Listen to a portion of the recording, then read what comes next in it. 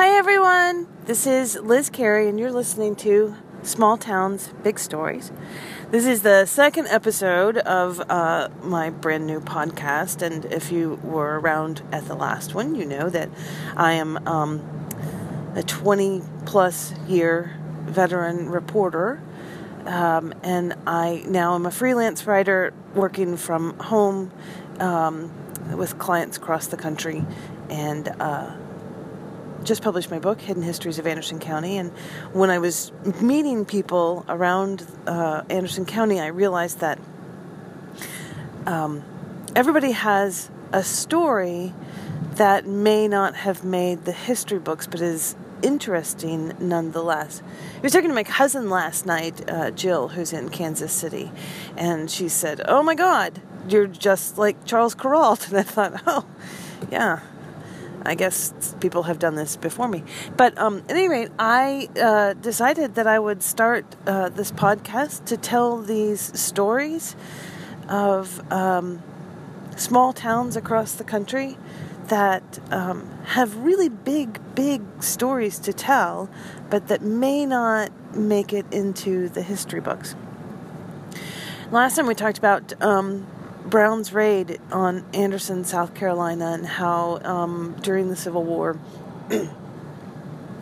General Stoneman's troops and General Simeon Brown's troops came into South Carolina at the end of the Civil War as Sherman's troops were marching across the South, and sort of tore up the town, but were thwarted by the promise of a little bit of booze.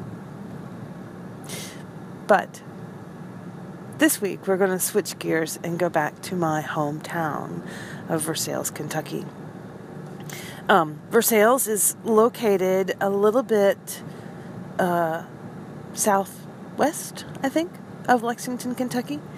It is home to some gorgeous horse farms and rolling hills and farmland. You know, it's just gorgeous. It's of course I'm in love with it because it's my hometown and where I grew up. But when I was growing up, my sister worked for the Woodford County Visitors and Convention Bureau and had a little office in Versailles. And I was visiting her one day while she was there with her daughter, and I noticed this little sign that said, home of Jack Jewett.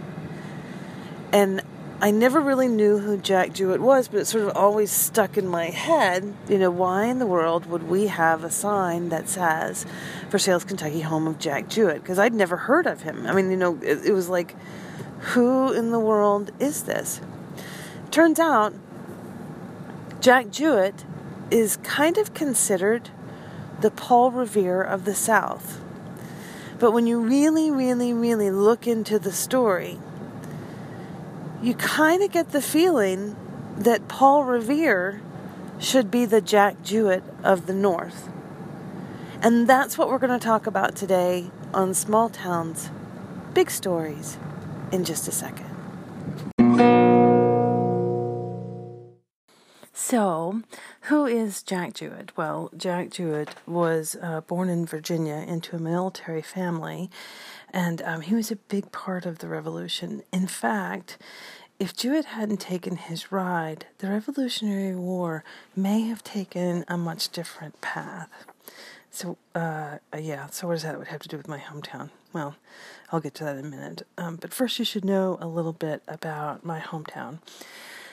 I grew up in a little place called Versailles, Kentucky. Like I said, Versailles is known for its horses and for its rolling hills and all that, but it's also hometown of a former Kentucky governor and baseball commissioner, A.B. Happy Chandler, who came right after. He was the second baseball commissioner and came right after Kennesaw Mountain Landis. And I only say that because I really like the name Kennesaw Mountain Landis. Anyway, Chandler was the baseball commissioner who approved Jackie Robinson's contract, which effectively integrated baseball. And then later, as Kentucky governor, Chandler not only established the University of Kentucky Medical Center, which is important to me because it's where my dad worked, but he also integrated Kentucky's schools. He went so far as the night that they were being integrated, sending 500 National Guard troops into Clay City, Kentucky, and another 300, I think, into Union County, Kentucky, to make sure that the schools were integrated peacefully, which turned into a 3-week-long strike, which is, obviously a story for a different time and a different day. But anyway, I just think it's kind of interesting that baseball was integrated before schools were, Anyway, so Versailles, you should know, is spelled just like the palace in France. But like Versailles, Ohio, and Versailles, Indiana, we don't say Versailles. We say Versailles because we're from America. Versailles has a population of about 9,700 people. And it's just about as picturesque as you could possibly imagine. Has a cute little downtown that, roughly speaking, I think is 6 blocks long. The county, Woodford County, Versailles is the county seat of Woodford County, and Woodford County has more or less about 26,000 people. Most of them work in Lexington or Frankfort. But, it's still a great place. It's not like a bedroom community because there's enough people that work actually in Versailles and Nonsuch and Midway and stuff like that, that it's not all going out to some of the places, but it is a really small town. So, when I was a kid, I swear to God, my friend Claire and I, we ran all over that town. We would get ice cream sundaes at Corner Drug, at the lunch counter there, and then we would go up the street and go to the 5 and 10 and look at all of the comic books and all of the teen magazines and all of the Fangoria magazines, which we never bought, but we always looked at the monsters because, that's what you did. And I remember running all over the town. If you're coming from Lexington into Versailles Road comes all the way through the middle of Versailles, and it dead ends right there at the county, or the courthouse square. So there's this big courthouse, and behind it there's a sort of U shape, so it makes a square. The courthouse is in the middle. Road goes around it. There's a bank. There's the police office. There's the jail. There's a couple other offices. I can't remember what they are. There's the Versailles United Methodist Church, which is the church that I grew up in and where I got married in. Around the corner, there's the Versailles United Methodist Church, sort of community center, family center, whatever. And then there's another bank. Now, if you go from where from where it stops and dead ends, if you go to the right, up that street is the library, which I spent an inordinate amount of time in as a child. And right next to that used to be the hardware store. And I remember going in there with my dad. And, I can remember that smell, the hardware store smell. I know that sounds kind of weird. It's not like the new hardware stores, like the, Ace the Place kind of hardware store smell, although that has its own sort of particular smell. But this one was much older, and it was the old hardware store smell with the wood and the seeds and the, all of the hardware kind of things that you had. And I remember that it had vents in the floor and that the floors were made of wood, so they creaked when you walked across them. And I remember that they had these amazing pedal cars, and that for the longest time, I wanted one of those pedal cars so bad. I just would tell Dad every time that we were there that they were the coolest thing on the face of the planet. Yes, he did actually get me one. But anyway, so Versailles Road comes in, dead ends. If you go to the left, as opposed to going to the right, if you go to the left, there's the Woodford Sun. which is the weekly newspaper that came out in Woodford County. And it's where I had my first job when I was 12 years old, and I was folding those newspaper inserts that you put into newspapers, and then across the street from that was this bakery. I don't even remember the name of the bakery. All I know I had my favorite cookies in them, and they were like this sort of sugary gingerbread men kind of thing with red sparkly sugar on top of it, and I just thought that they were the best cookies on the face of the planet. I don't know if they're still there now. I know that close to there is now like a Pizza Hut, and then down the street is something else. And I do know that, on the road coming into Versailles, before you hit that dead end right there on the right, before you get there, there was a movie theater that is now, I think, like the Department of Health. And then beside that, there was Wilson's Pool Hall. And Wilson's Pool Hall was men only. And I remember seeing women standing outside of the pool hall because Wilson's had the best hamburgers in town. So women would go there to get the hamburgers and would wait outside to get them because the women weren't allowed in the pool hall. That's how small town it was. But, I guess, the way to describe it is on Saturdays, Dad would grab me and he would put me into the car, and we would go to Rainbow Coal and Oil. Now, that's the gas station, service station, coal place. It was more than just, gas stations where propane was. They had everything. It was like a mini hub for our community. And it was owned by my sister's now husband's family.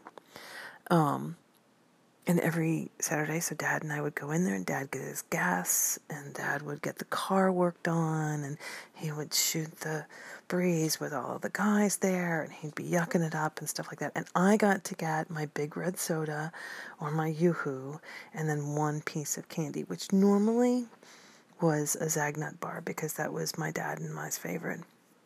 And so while Dad was talking, I'd be like exploring through the whole store. I would be in the garage, I'd be looking at the tires, I'd be looking all around everything, and I'd be making up all these stories in my head as to, why cars were there, what happened to them, and what the bad guys did, and why the bad guys had, done this to this car, and what the people who owned the car were going to do, I was like channeling my inner Nancy Drew and Trixie Belden, who at that time were my absolute heroes.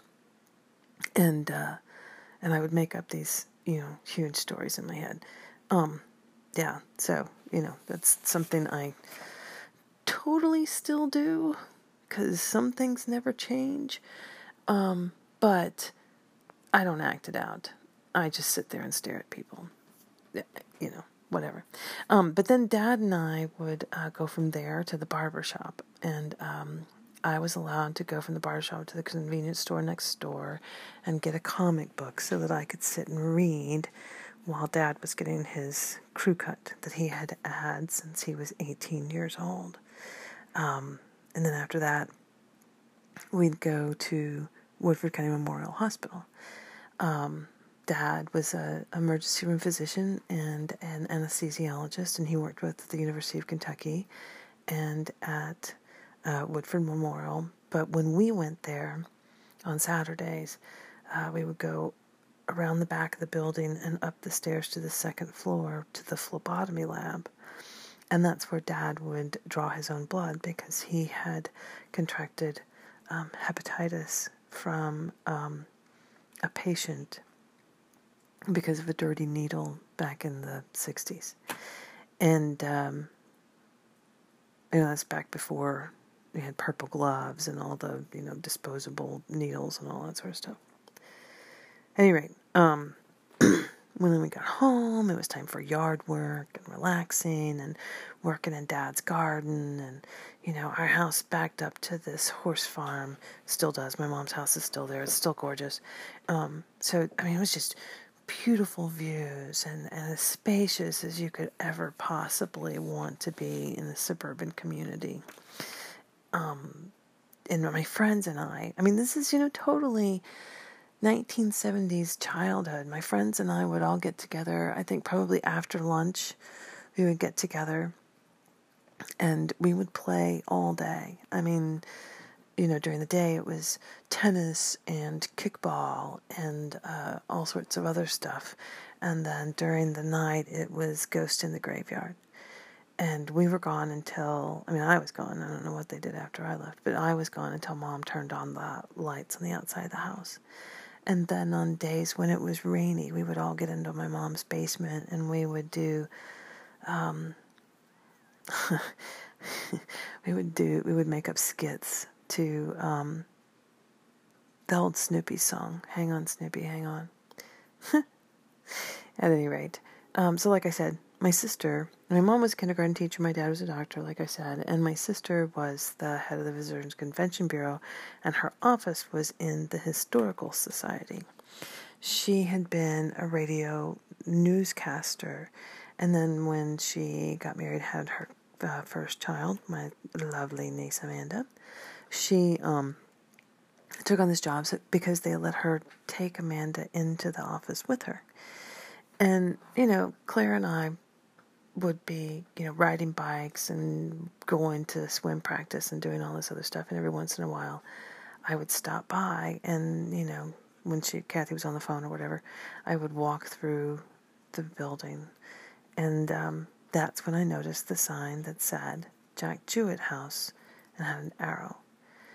And like I said, I was a kid. And it was a kid in the 70s, so there was no internet, you had to go to the library and actually look things up, and it just seemed like way too much work for me because, when I was in the library, I was there with all of my friends, and we were, playing Dungeons and Dragons or hanging out or, reading books, and, go figure. So it just sort of skipped my mind. I just didn't even think about it anymore. And of course, when I got into college, I was more interested in other things. But then I remember after college, and I can't remember if it was before or after I had Little Mason, my oldest. I think it was before. We came back and we were driving through Versailles, and I came back to visit Mom, and we were driving through Versailles, and I saw that sign again. And by this time, we had the internet. So I went back to to my house in Cincinnati, and I looked up Jack Jewett. And I was just amazed. I'm like, I cannot believe why people do not know more about this guy, and why someone wrote a poem about frickin' Paul Revere when Jack Jewett was really way much more interesting and heroic. So, essentially, Jack Jewett changed the course of the American Revolution. Okay, maybe he didn't change it as much as kept the fight for independence from going off the rails, but he definitely had an impact on the outcome of the Revolutionary War. Jewett was a captain in the 16th Regiment of the Virginia Militia. Both he and his father, John Sr., had signed the Albemarle Declaration, and this was a declaration signed by all 202 men in Albemarle County, Virginia, in 1779, and one of those that was included in this list was Thomas Jefferson. But this declaration is where they pledged their allegiance not to the crown but to the colonies, and to basically renounced King George. So Jewett was this 6'4" guy, 220 pounds, and was he was said to be strikingly good looking. I don't know what people looked like back in 1770s. There's drawings and stuff like that, but I personally think that most artists make their subject look as good as possible. But think about this. I mean, in the late 1700s, the average size of a white male in America was 5'8" and 150 pounds. This guy's got 6 inches and 70 pounds on them. I mean, he had to be at least a little bit intimidating.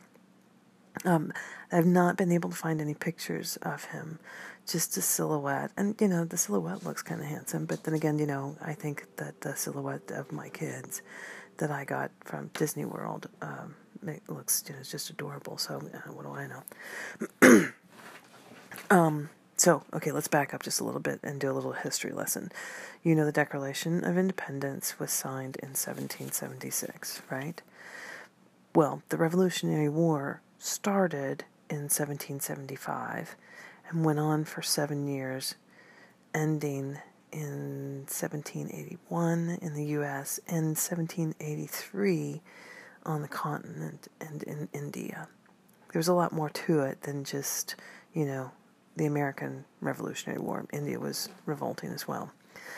But the American protests against the King of England really started in 1765, and they continued to grow until they hit this fever pitch in 73 with the Boston Tea Party. And England was just not too happy about that, and they started putting all these punitive measures onto the Massachusetts Bay Colony, which of course is what Massachusetts was before it became a state. Excuse me. And of course, Massachusetts responded by putting in this sort of shadow government and wresting control of the government away from the King of England.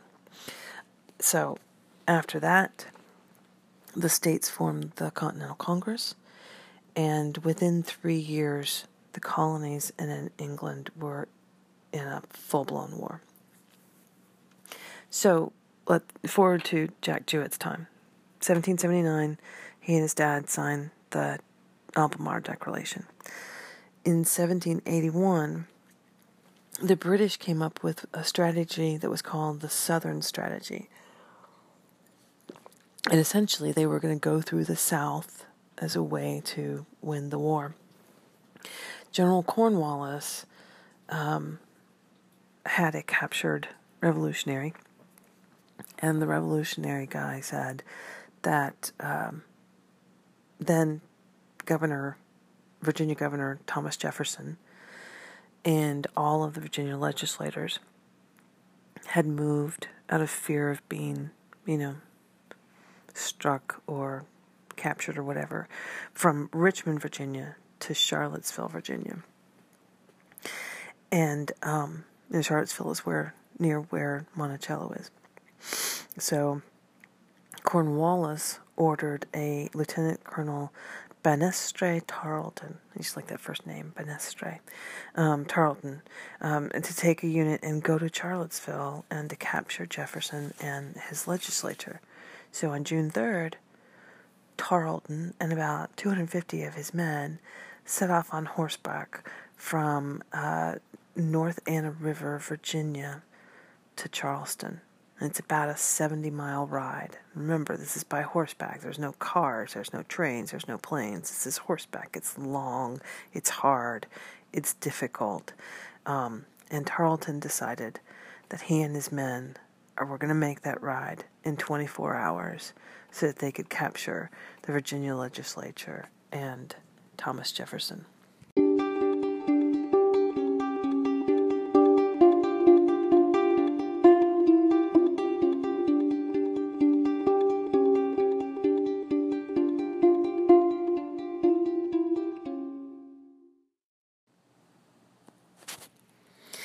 That same night, and when you read history, sometimes you just come across questions and you're like, what the heck? And I've never been able to figure this out in all the things that I've read about it, but that same night, for some reason that I have never been able to find, Jack Jewett was asleep on the lawn of Cuckoo Tavern in Louisa, Virginia. And this is Thomas Jefferson's Tavern. And I guess it's, from what I can tell, it's like right around 9 o'clock at night.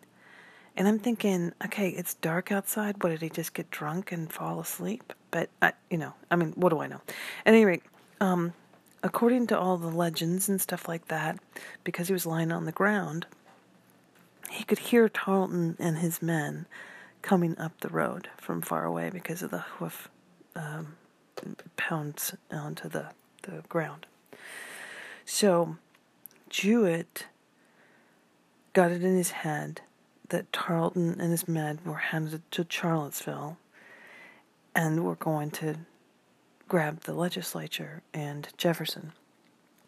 Now, at that time, there wasn't a lot of militia in Virginia, mostly because there wasn't a lot of war or fighting in Virginia. Closest thing was like a French regiment, and they knew that they wouldn't be able to get back in time. So Jewett says, okay, there's not a lot of protection here for the legislators, and if they come and get them, then we're done for. So he gets on his horse, and he decides to ride to Charlottesville. Now think about that.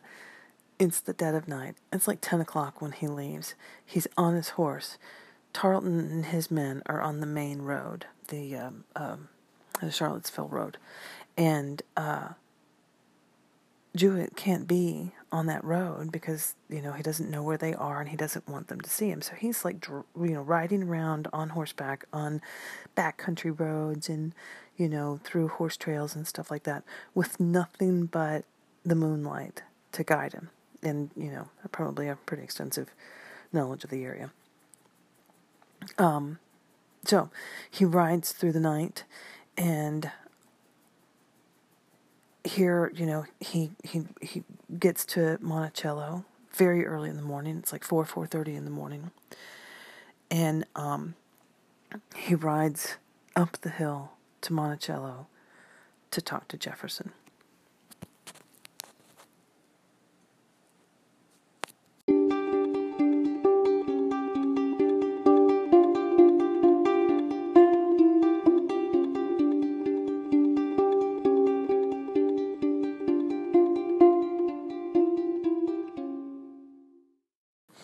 If you've never been there, Monticello sits up on top of a hill in the upper and western part of Virginia, not far from the Shenandoah Valley and the Monongahela National Forest.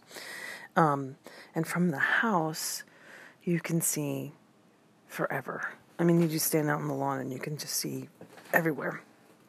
I remember when my mom and dad took us as kids, that it's just beautiful. I mean, it's gorgeous. There's the grounds, there's the gardens, there's the house, there's, all the mechanical inventions that Jefferson created, and it's just a beautiful, beautiful, spectacular place. And you can tell, in that time when people were riding horses, that that's where you wanted to be. You wanted to be above everything so that you could look out and see if anybody was coming towards you.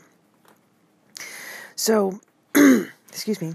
So, Jewett arrives at Monticello early in the morning. We're talking about like 5 o'clock in the morning, 4:30, 5 o'clock. And he's hours ahead of the British.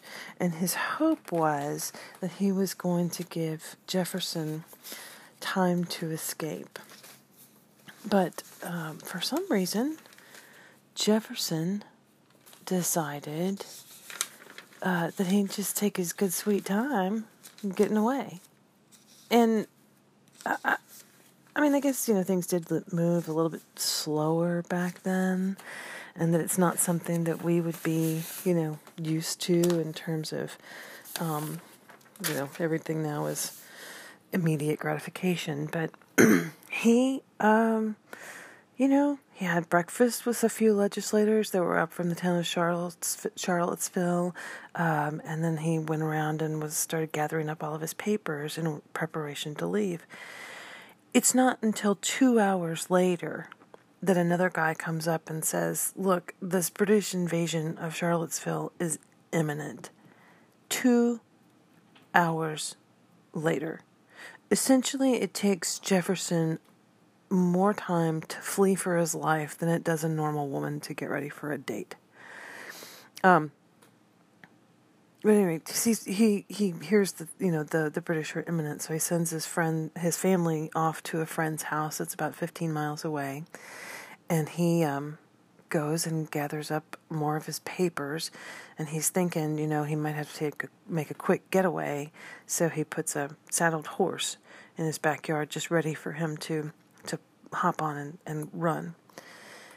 And, I don't know, dilly-dallying, I don't know what I would call it, but he's still putting his papers together when he goes out his, looks out of his front lawn, and the British are almost to the grounds of Monticello before he realizes it may be time to leave. So he hops on the horse and just barely escapes with his life and runs away to Charlottesville to relative safety. And somehow, even after, a leisurely breakfast with legislators and frittering away his time putting together his papers, he manages to squander a 2 or 3 hour lead and barely get out by the skin of his teeth.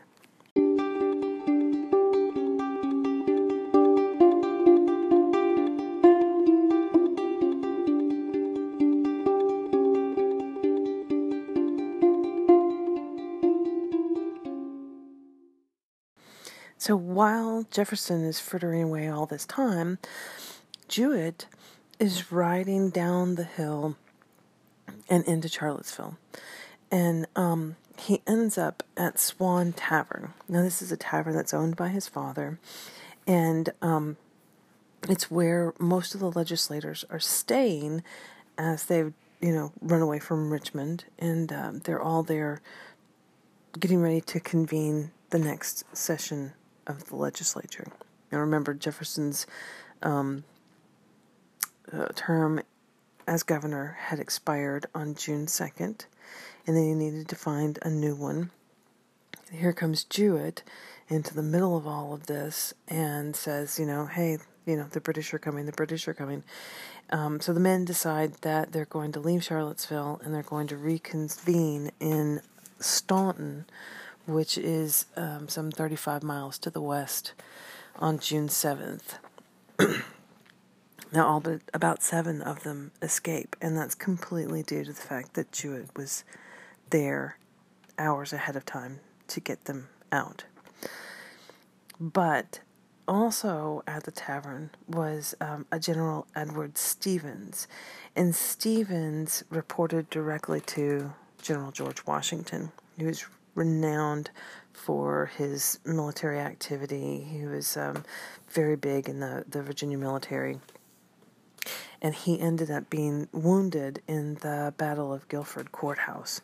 So he was there at Swan Tavern recovering from his wounds and trying to, get back onto the battlefield. But Jewett knew that they had to get rid of him and rescue him as well. So, since he's wounded, Jewett helps him onto his horse and decides he's going to ride with Stevens as far as he can to get him as far away from the British as possible. But Stevens has been injured in the thigh. Now, if you've ever ridden horses at all, even, pack mules into the Grand Canyon or whatever, you know that you have to use your legs. I mean, it's impossible to ride without using your legs. And that makes this injury into the thigh makes Stevens' progress really slow. So Jewett decides that the two of the men are going to split up to confuse the British. The thing about it was, Stevens, this decorated military general, tended to dress rather shabbily. He did not, dress in the ostentatious, grandiose style of all those pictures that you see in museums about what people looked like in the 1700s. He was, pretty mundane. on the other hand, Jewett was wearing, a red top coat and a hat with a plume in it, and which of course begs the question, what kind of condition could they have been in if he was sleeping on the lawn out front of a tavern? At any rate, that's just one of those other questions that you probably will never get the answer to. But so when he takes off on his horse, he's in this bright red jacket, and he looks like a general. So naturally, the British all take off after him, and none of them follow Stevens. So Jewett is able to lead them away from Stevens. He's able to run through the hills and mountains that he knows and escape, and basically protects both of them from capture by the British. What happens next, June 7th comes around, the legislature convenes in Staunton, and they all praise Jewett for, his great deeds in saving them, as well as, saving the revolution, and they promise him 2 pistols and a sword, and to let to kind of get an idea of how poor the colonies were at the time. He got the 2 pistols, but it wasn't until after he had left the state, some 20 years later, they actually got the sword that they had promised to him. Now, by this time, 1783, fast forward 2 years, 1783, he moves to Kentucky. Kentucky's been established as a state, or is in the process of being established as a state. Actually, it's a commonwealth, not a state, but, that's for people better than me to debate. At any rate, he leaves and he goes to Kentucky, and first he lands in Mercer County, Kentucky, where he meets and marries Sally Robard, and becomes friends with a couple of insignificant people like Andrew Jackson, the 7th President of the United States, and Henry Clay, who anybody in Kentucky can tell you was a great orator and a Kentucky congressman for Kentucky. And Jewett becomes a Kentucky state legislator. He and Sally had 12 kids, and then they moved to Woodford County in 1797. One of his kids was Matthew Harris Jewett, who became a famous painter. And it was said that Jewett had said of Matthew, I sent Matthew to college to make a gentleman of him, and he has turned out to be nothing but a damn painter. But anyway, so Jewett's house still sits in Woodford County. It's off of Craig's Creek Road, which is off McCown's Ferry Road, which is the road that I take to get to my sister's house. And not that that matters to anybody else, but it matters to me. So, context, y'all. That's just the way it is. It's important to me because it all wraps around back to my sister.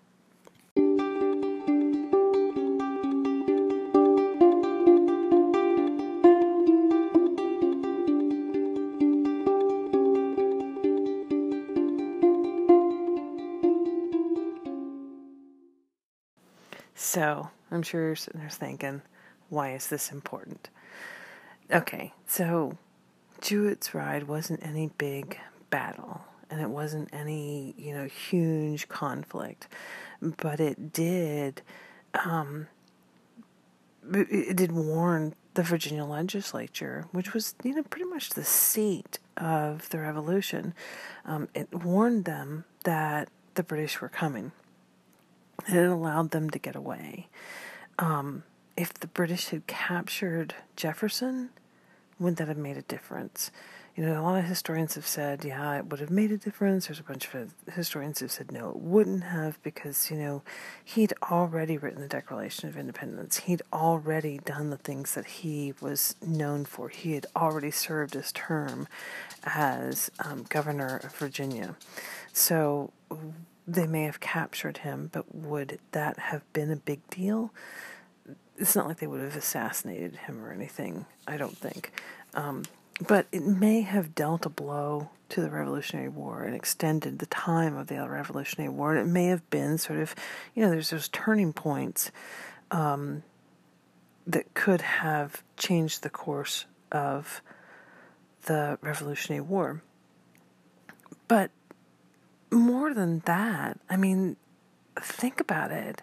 Here's this guy riding through the wilderness by the light of the moon, 40 miles on horseback. That's at least 12, 15 hours. Just to warn people, the British are coming for you. You better be prepared. How many of us would drive 20 miles to tell somebody, hey, listen, there's some people out for you? I don't know that any of us would drive that far. So it was an arduous journey, to say the least, and it was one that did have an impact on the Revolutionary War. But that begs the question: why did Paul Revere get all the glory?